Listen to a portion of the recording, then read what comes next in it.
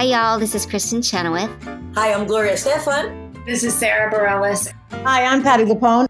This is Lin-Manuel Miranda. You're listening to the Broadway Podcast Network. Your brain needs support, and new Ollie Brainy Chews are a delightful way to take care of your cognitive health. Made with scientifically backed ingredients like Thai ginger, L-theanine, and caffeine, Brainy Chews support healthy brain function and help you find your focus, stay chill, or get energized. Be kind to your mind and get these nootropic chews at ollie.com. That's OLLY.com. These statements have not been evaluated by the Food and Drug Administration. This product is not intended to diagnose, treat, cure, or prevent any disease. Look, Bumble knows you're exhausted by dating. All the, must not take yourself too seriously, and 6'1" since that matters, and what do I even say other than, hey? Well, that's why they're introducing an all-new Bumble, with exciting features to make compatibility easier, starting the chat better, and dating safer. They've changed, so you don't have to. Download the new Bumble now.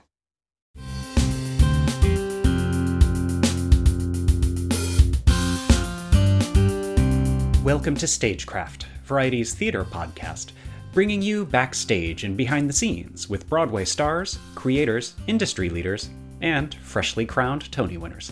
I'm Gordon Cox. On this episode of Stagecraft, I'm talking to Joaquina Kalukango. She's the star of the Broadway musical Paradise Square, and just about a week ago you saw her on the Tonys raising the roof with her performance of her 11 o'clock number from Paradise Square, Let It Burn. Later that evening, she won the Tony for leading actress in a musical, and was handed the award by Danielle Brooks and Cynthia Erivo, two of her castmates from the Broadway revival of The Color Purple. Audiences have seen Kalukango on Broadway in Slave Play, and on screen in the series Lovecraft Country and the film One Night in Miami. Now she's in the virtual studio with me to relive her all-night Tony celebration, to reveal her favorite part of Paradise Square, and to tease some of the projects she's working on as a writer. Hey, Joaquina, thanks for joining me. Hi, Gordon. Thank you for having me. Of course. I am talking to you less than a week after Tony Sunday on Sunday night. First of all, congratulations. How do you feel? I'm over the moon. I'm so excited, so grateful. Yeah. I'm happy, yeah. What was the first performance after the Tonys like for you? Insane. It was madness. There was so much love in that house, and I just had to stand there. It's so hard sometimes, I think, for me for people in general to receive that amount of love. It was overwhelming. And I was like, there's no way I'm in character at this point. They're going on for like a minute and something. And you're like, well, I just want to start the show. But it was so beautiful. All of that love coming at us. And even from my cast backstage, you could hear them like applauding. And even our musicians in the pit, they were all clapping too. So it was just a lot of love. It was beautiful. Yeah. Did you notice a difference as the show went on in the way the crowd reacted to the show other than the sort of additional love that you're talking about? Did it feel different at all for you? No, I think they were all fully invested. I mean, we do have people who have seen our show like 6 or 7 times, so they're really excited. But for our new audience members who were there in the space, I think they were fully listening and with us the entire time, which was beautiful. Yeah. I did hear someone shout out, though, that's why she won the Tony, like after Let It Burn, which was really funny. It was really funny. That must have been hard not to break in that moment. That would have cracked me up. That's funny. Yeah. I feel like a lot of the people who watch Tonys who are maybe not in the industry don't have a sense of what a kind of bonkers day that can be for performers, right? Like, when you sang Let It Burn on the telecast, was that the 3rd time you had sung that song that day? Because you would rehearsal in the morning, right? We did. I think it was. Mm-hmm. Yeah. And for a lot of people, they perform usually the full shows before they do their Tonys at night. And so, right. That's its own other madness. But I didn't do the 2 o'clock show. Oh, you didn't? Day. Okay. No. Yeah. But it's still stressful. You're getting in glam. You're doing other stuff. You're trying to get ready. Yeah. Yeah. And you're doing an excerpt of the song, right? Because you're not doing the whole song, and it's it's its own number, basically, right? Right. That song is like 4 minutes and 26 seconds, I think, or something like that. And the Tonys gives performers usually 3 minutes and 30 seconds to perform. So it's crazy to try to say, what can you bring that showcases your whole show? It must be so hard for everyone to figure out what to actually put together. Yeah. What do you have any memories of what it felt like to be on that stage singing that song, and how that felt different from, when you do it every night on the Broadway stage? Ooh, to be honest, I haven't had any time to reflect on it. A lot of it is a blur, but I do remember it was the first time that I could see people. Usually in the show, the lights are it's two big spotlights blinding you. So you're just staring into the abyss. But this was the first time where I could see like fully 6,000 people staring at me, which was, intense in its own way. So the preparation and coming off, I had to be in a different place to start, because my cast came in strong with all their energy, their dancing, and I was like, okay, let's go. They coming in hot. I got to come in hot too. Yeah. And what do you remember of the moment when they said your name and you got up there and spoke? Oh, goodness. I don't remember any of it. What I do remember, so me and Danielle, we go way back. We went to Juilliard together. She's the godmother of my son. Like, she's my best friend. So to see her, and then also Cynthia, who I played Nettie while she played Celie in the Color Purple revival. And so the last place we all performed together really was on that stage when we did it at Radio City Music Hall for the Tonys that year. So to have both of those women who have been at pivotal roles in my life, who have always been speaking life into me, words of encouragement. I mean, I got to see what a leading lady was by watching Cynthia Erivo. She was phenomenal. So to have them be a part of this moment, I literally couldn't make a better moment. It was divine. It was beautiful. It was all of the feelings. I don't even know. It was just a lot of love. Yeah. And how did you celebrate after the telecast? Oh, I partied hard. I was party hopping here. I don't think I went to sleep until Monday night at 10. Oh, so yeah. Oh, wow. It was a full on, it was a full celebration. Excellent. And how has the rest of your week been, sort of getting back into the kind of routine of the Broadway show? It's been interesting. It's hard. It's not this week has been a little bit of madness, so I can't even say that I'm getting back into a routine, because it's still a lot happening, I think, and a lot of excitement. And so it's a new wave that we're all kind of riding. I think with the excitement and more people now coming to see our show, it definitely is a different energy that we're all kind of trying to map out, which is really exciting. Yeah. I wonder if we can rewind just a little bit and talk about your journey with Paradise Square. When and how did you first get involved in the show? So last year in May, Moises, our director, he reached out to offer me the role. But I thought... had you worked with him before? Excuse me. Yeah, okay. No, I had not worked with him before. And when he sent me like the Dropbox links that included like, a version of a script, a couple of songs, of course, the performance that they did for CBS Good Morning. And I was like, oh, this is beautiful. And so I thought I had to audition. So I was like, okay, so what would you like me to sing? And he was like, no, this is a direct offer. And I'm like, oh, okay. Do you know how he'd seen your work? Do you know how he'd come across your work, you and your work? He knew of my work from, of course, I think Slave Play, and previously before that, I guess my name has been around, and he, of course, I don't know, directors do their thing. They talk to people. There's so many artists that they talk to. How is she to work with? That familiar contacts, and I think things like that. But between him and I believe Garth as well, they decided that they wanted me to play this role. And so once I got that, I immediately started working with Joan Lader, who's my vocal coach. Vocal coach of the gods. She's amazing. Because at that point, I hadn't been singing I don't know, for like 4 or 5 years. In the middle of a pandemic, I didn't know how to breathe. I didn't know, like, just to get your whole body, your instrument back to being able to do 8 times a week. It was really challenging. And then we did the out of town tryout in Chicago. Yeah, in Chicago. Yeah, this year. And that was just as theaters around the country were just starting up, right? This was like fall 2021, yeah? Yes. Which, of course, was scary in and of itself, and people not really, being very timid about showing up. But we got a lot of support and love in Chicago, which was really nice. And a lot of rewrites and things were able to happen in that space, which was great before we got to Broadway.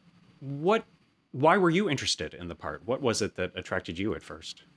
The character. I had never seen, for a Black woman to own a bar in 1863, when most of the people that looked like her were enslaved at that time and not considered human, I thought was remarkable.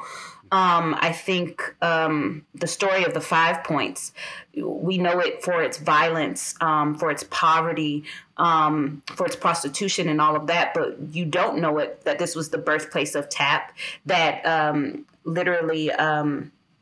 this was abolitionist headquarters, so newly escaped African Americans sought refuge in these places, that this was a community that was full of love. And so to be able to tell that story for so many people, I think was exciting. I'm a huge history buff, so I literally read like all the books I possibly could on this and was like, we absolutely have to tell this New York story in New York, that most people don't know. It was remarkable. Yeah. And how did all that research that you did inform how you approached the character? Oh, it informed everything. I mean, you can't play facts, but once you have that knowledge in you, certain things can come up. So even if it's in the script, you can say, well, is this truthful of this moment? How will we respond? And we can tweak it in those moments, which is really nice. I think the more information you have, the more and more free you honestly can be on stage, which is really great. Do you have a sense of how you as a performer and your input in the role and your take on the role influenced the sort of evolution of the part and of the show? To be honest, I don't know. I knew before I joined, Nellie's role was not centered at all. And I think when they initially gave me the offer, they were going a different way and wanted to center Nellie's voice for the first time. So this was really a collaborative, I feel like, experience in one of the most beautiful ways that I've ever had as an artist, because these are phenomenal creators. And so to even have any type of input is really astonishing that, one, they trusted me even in that way and respected me enough as an artist to give my little input that I could, and use it it felt like a truly collaborative experience. Yeah. And how would you describe the changes that were made in the show from Chicago to here? Well, we had a completely new rewritten Act 2. So that's one of the major differences. And for my end of song in Act 1, it used to be Welcome Home, which was more about seeing my husband, as a ghost and feeling like I would never be able to see him again. And through the trajectory of the show, we realized that, well, we've already had that moment to acknowledge Willie's death. So what is Nellie really feeling like by the end of Act 1? And it was more about her bar. It was the beginning of the tearing of this community and hoping that it wouldn't go away. And so Jason Howland came back in and rewrote a whole new song called Heaven Save Our Home, which was really remarkable. Yeah, it sounds like there were probably a lot of new songs in that transition, in For addition sure. to the new book, or the additions to the book, I guess. Yeah. And is there anything you miss from that earlier version of the show that you understand why it got cut, but you miss doing it? Oh. Well, I understand why this one song got cut. It was, I'm trying to remember the name now. I can't forget it, but it used to be a different duet that Nellie and her husband Willie did. in place of what this more sweet, intimate moment. It was more like fun, flirty, and really raunchy song that was like a really ditty song. And people were like, well, this is great, but it's not really telling my story. So it got cut. But it was fun to sing. Yeah. And what's your favorite part of the show to do now? For me personally to do, or that's in the show? Well, how about both? Okay. Well, I have so many. One of my favorite moments in the show personally is the song Breathe Easy. I remember the first time I heard it. I heard it in the rehearsal room and saw it with the choreography, which literally includes so many dance forms from the African diaspora, which I thought was something I never saw on a stage, quite honestly. And it was so refreshing. And at a time where nobody was really breathing, just hearing that song as a reminder to breathe was so healing and therapeutic. So that's literally one of I think it's the most gorgeous song in there, because you see all of these ancestors from the African diaspora literally surrounding this beautiful couple as they escape to freedom. And I think it's beautiful. And my favorite song to perform absolutely is Let It Burn. Okay. It's literally, I couldn't ask for a better number to perform. At the moment I heard it, I was like, oh, they're letting people do this on a stage? This is great. I was like, there are so many things that need to burn down. This is going to be fun to sing. For sure. And that's just one of the songs you sing that night. So I feel like you mentioned you're working with a voice coach, but like, is there anything in particular that you do to keep yourself sort of vocally fit and physically fit and healthy and everything that you need to be prepared to do that show so many times a week? Right. I drink a lot of water. I steam. I do a vocal warm up before the show, and then I do a vocal cool down after the show, which I just learned about. I never knew about cooling down after a show. Has been actually really helpful in preparing the voice. Then, can you tell us a little? I actually don't know much about that. Tell me a little bit about what that is. What do you do when you're cooling down? So it's just a series of exercises. I could show you, sing a little bit, but it's like please.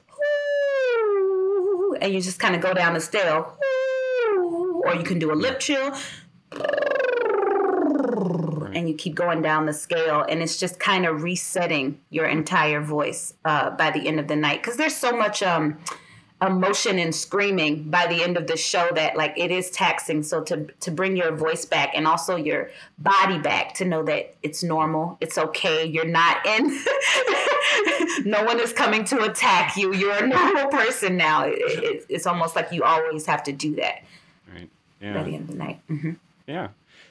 Do you have a sense of, we talked a little bit about the fact that you're working on the show during the pandemic, and do you have a sense of how, the pandemic has been a huge shift for all of us, not just, living with the pandemic, but also the uprisings for racial justice. Do you have a sense of how all those things informed what Paradise Square has become as you've been working on it?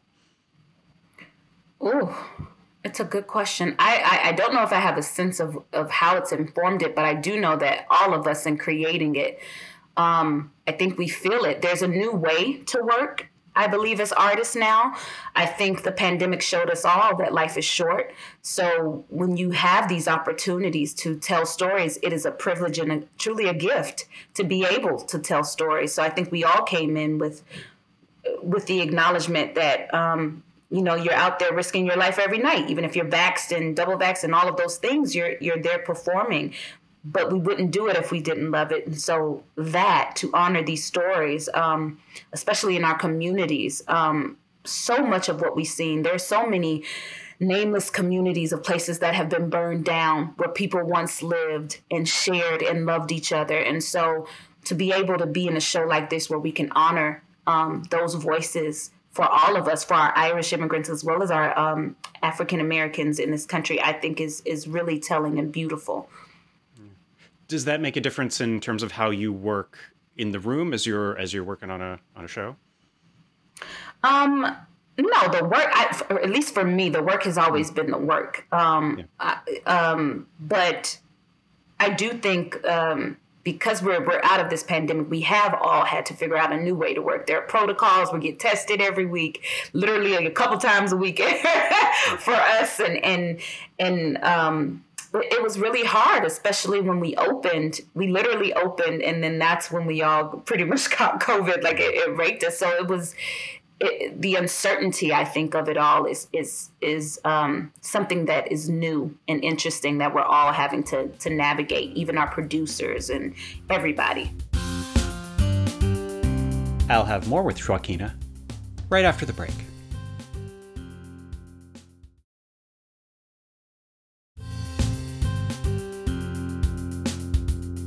And now, here's more with Tony winner Joaquina Kalukango. Who do you consider the biggest influences on your career, Joaquina?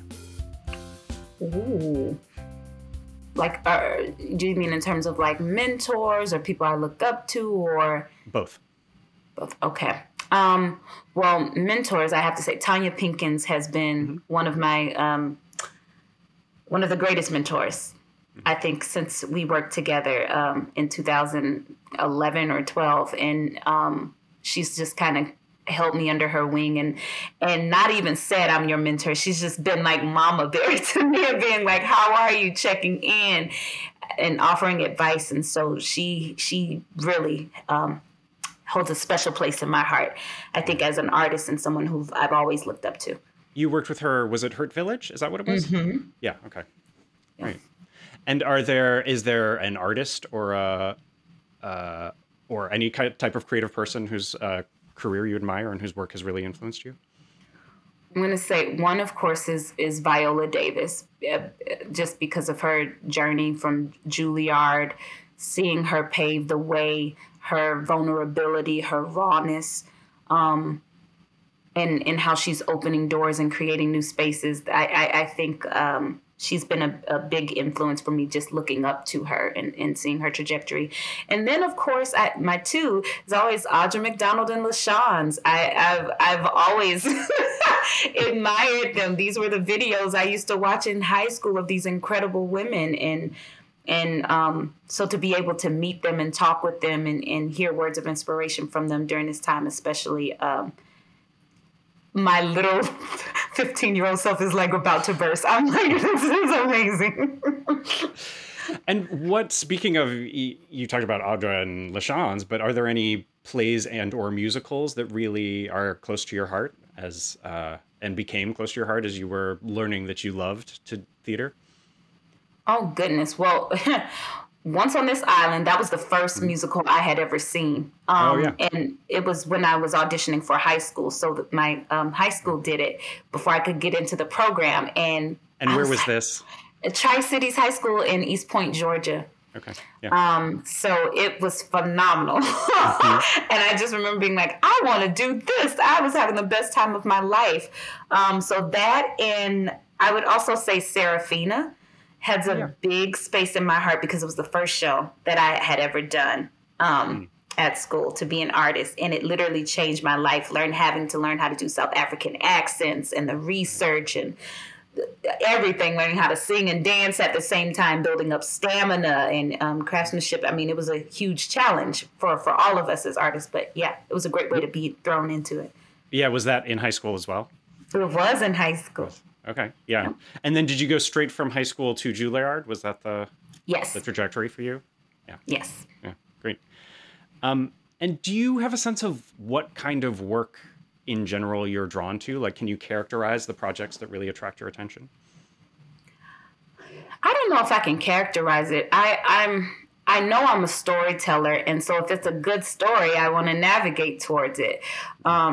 Sometimes I feel like certain things come to me when I need to deal with it at a certain point in my life. So for me, like something like Paradise Square came at a time where I was scared of everything, scared to live, scared to breathe, like scared to move. And then you have this woman who is so fearless, who is so loving and protective of her community, to be able to embody that specifically at a time where I didn't have the strength to do it myself, I think was a healing thing. So I always feel like certain things come to me at a certain time when I need them.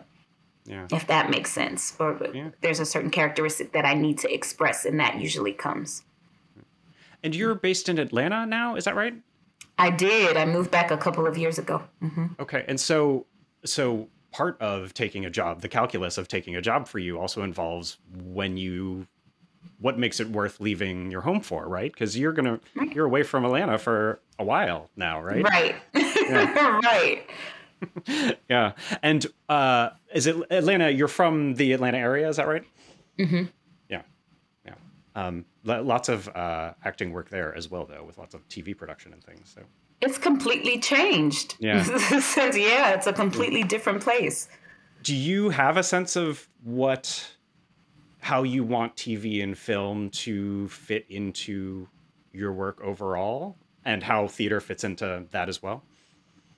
Yes. You know what's so interesting? I always look at like the family of artists in the UK. I think they have it pretty well. They do it all. They go seamlessly from theater to film to TV and back. And I think we sometimes here get put in a box and get pigeonholed and say you have to stick to this thing. And so I'm going to go where I can tell stories. I want it to be in every form. Because I think that's what being an artist is, to be able to do all of those things.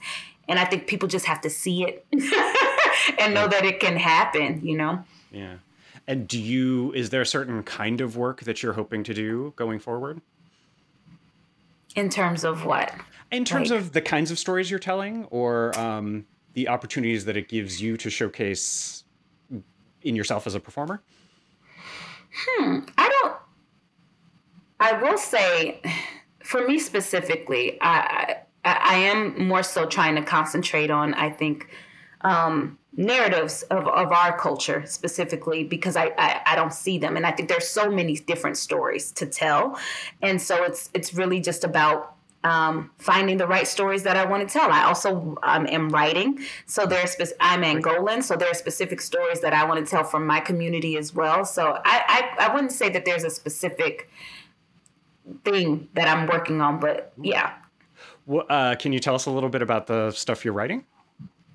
No, I can't. But I will say it's been great to research a lot of even my tribe and my culture and my family history. I started literally taping my parents. My father passed away 3 years ago, so I used to tape them and just tell me your journey, because they came here as political refugees in this country, and that journey was just so phenomenal that I was like, okay, I have to get this written. I have to figure this out. Right. So, yeah. So you're not going to tell us if it's a play or a movie or a TV show yet? I will say that there's a TV show in the mix. There's a movie in the mix. Plays kind of terrify me, so I have to wait on that. I have to figure that out. Okay. And what do you know now, or what have you learned along the way that you wish you knew as you were starting out?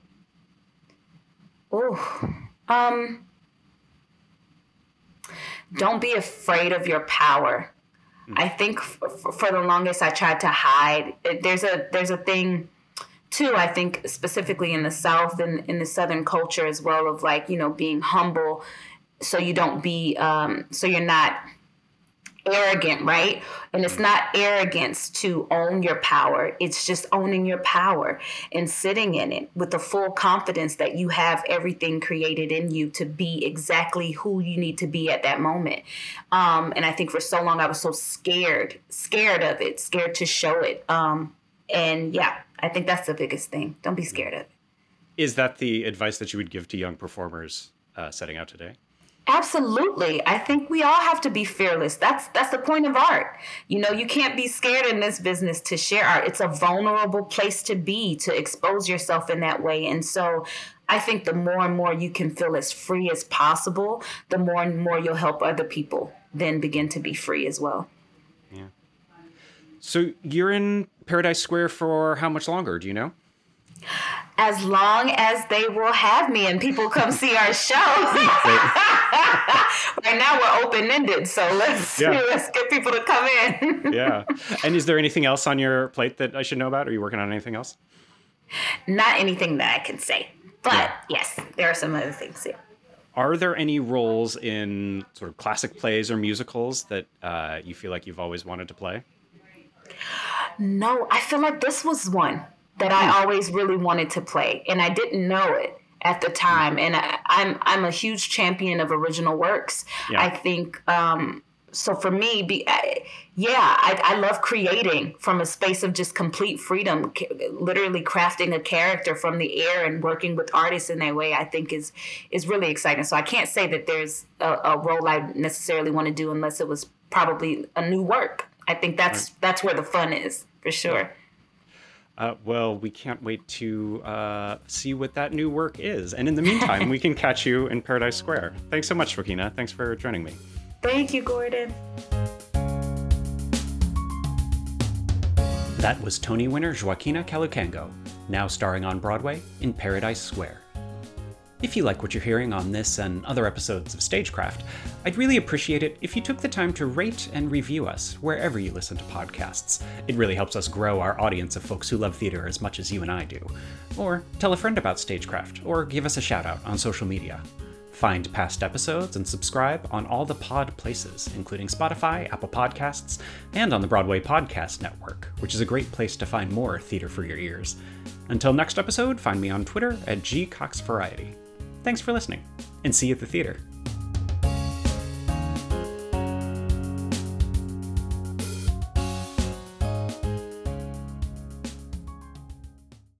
Hey, it's Leslie Odom Jr. here on the Broadway Podcast Network to tell you about the Rise Theater Directory, a program of Maestro Music. Rise is a national online resource designed to connect and empower backstage and administrative and creative theater professionals from underrepresented backgrounds. If you work or aspire to work in the theater community, this can help you find your next project. And if you hire theater professionals, search the Rise Theater Directory to find your next team. Create your profile now and get more information by visiting risetheater.org. That's theater with an RERISETHEATRE.org, because only together we rise.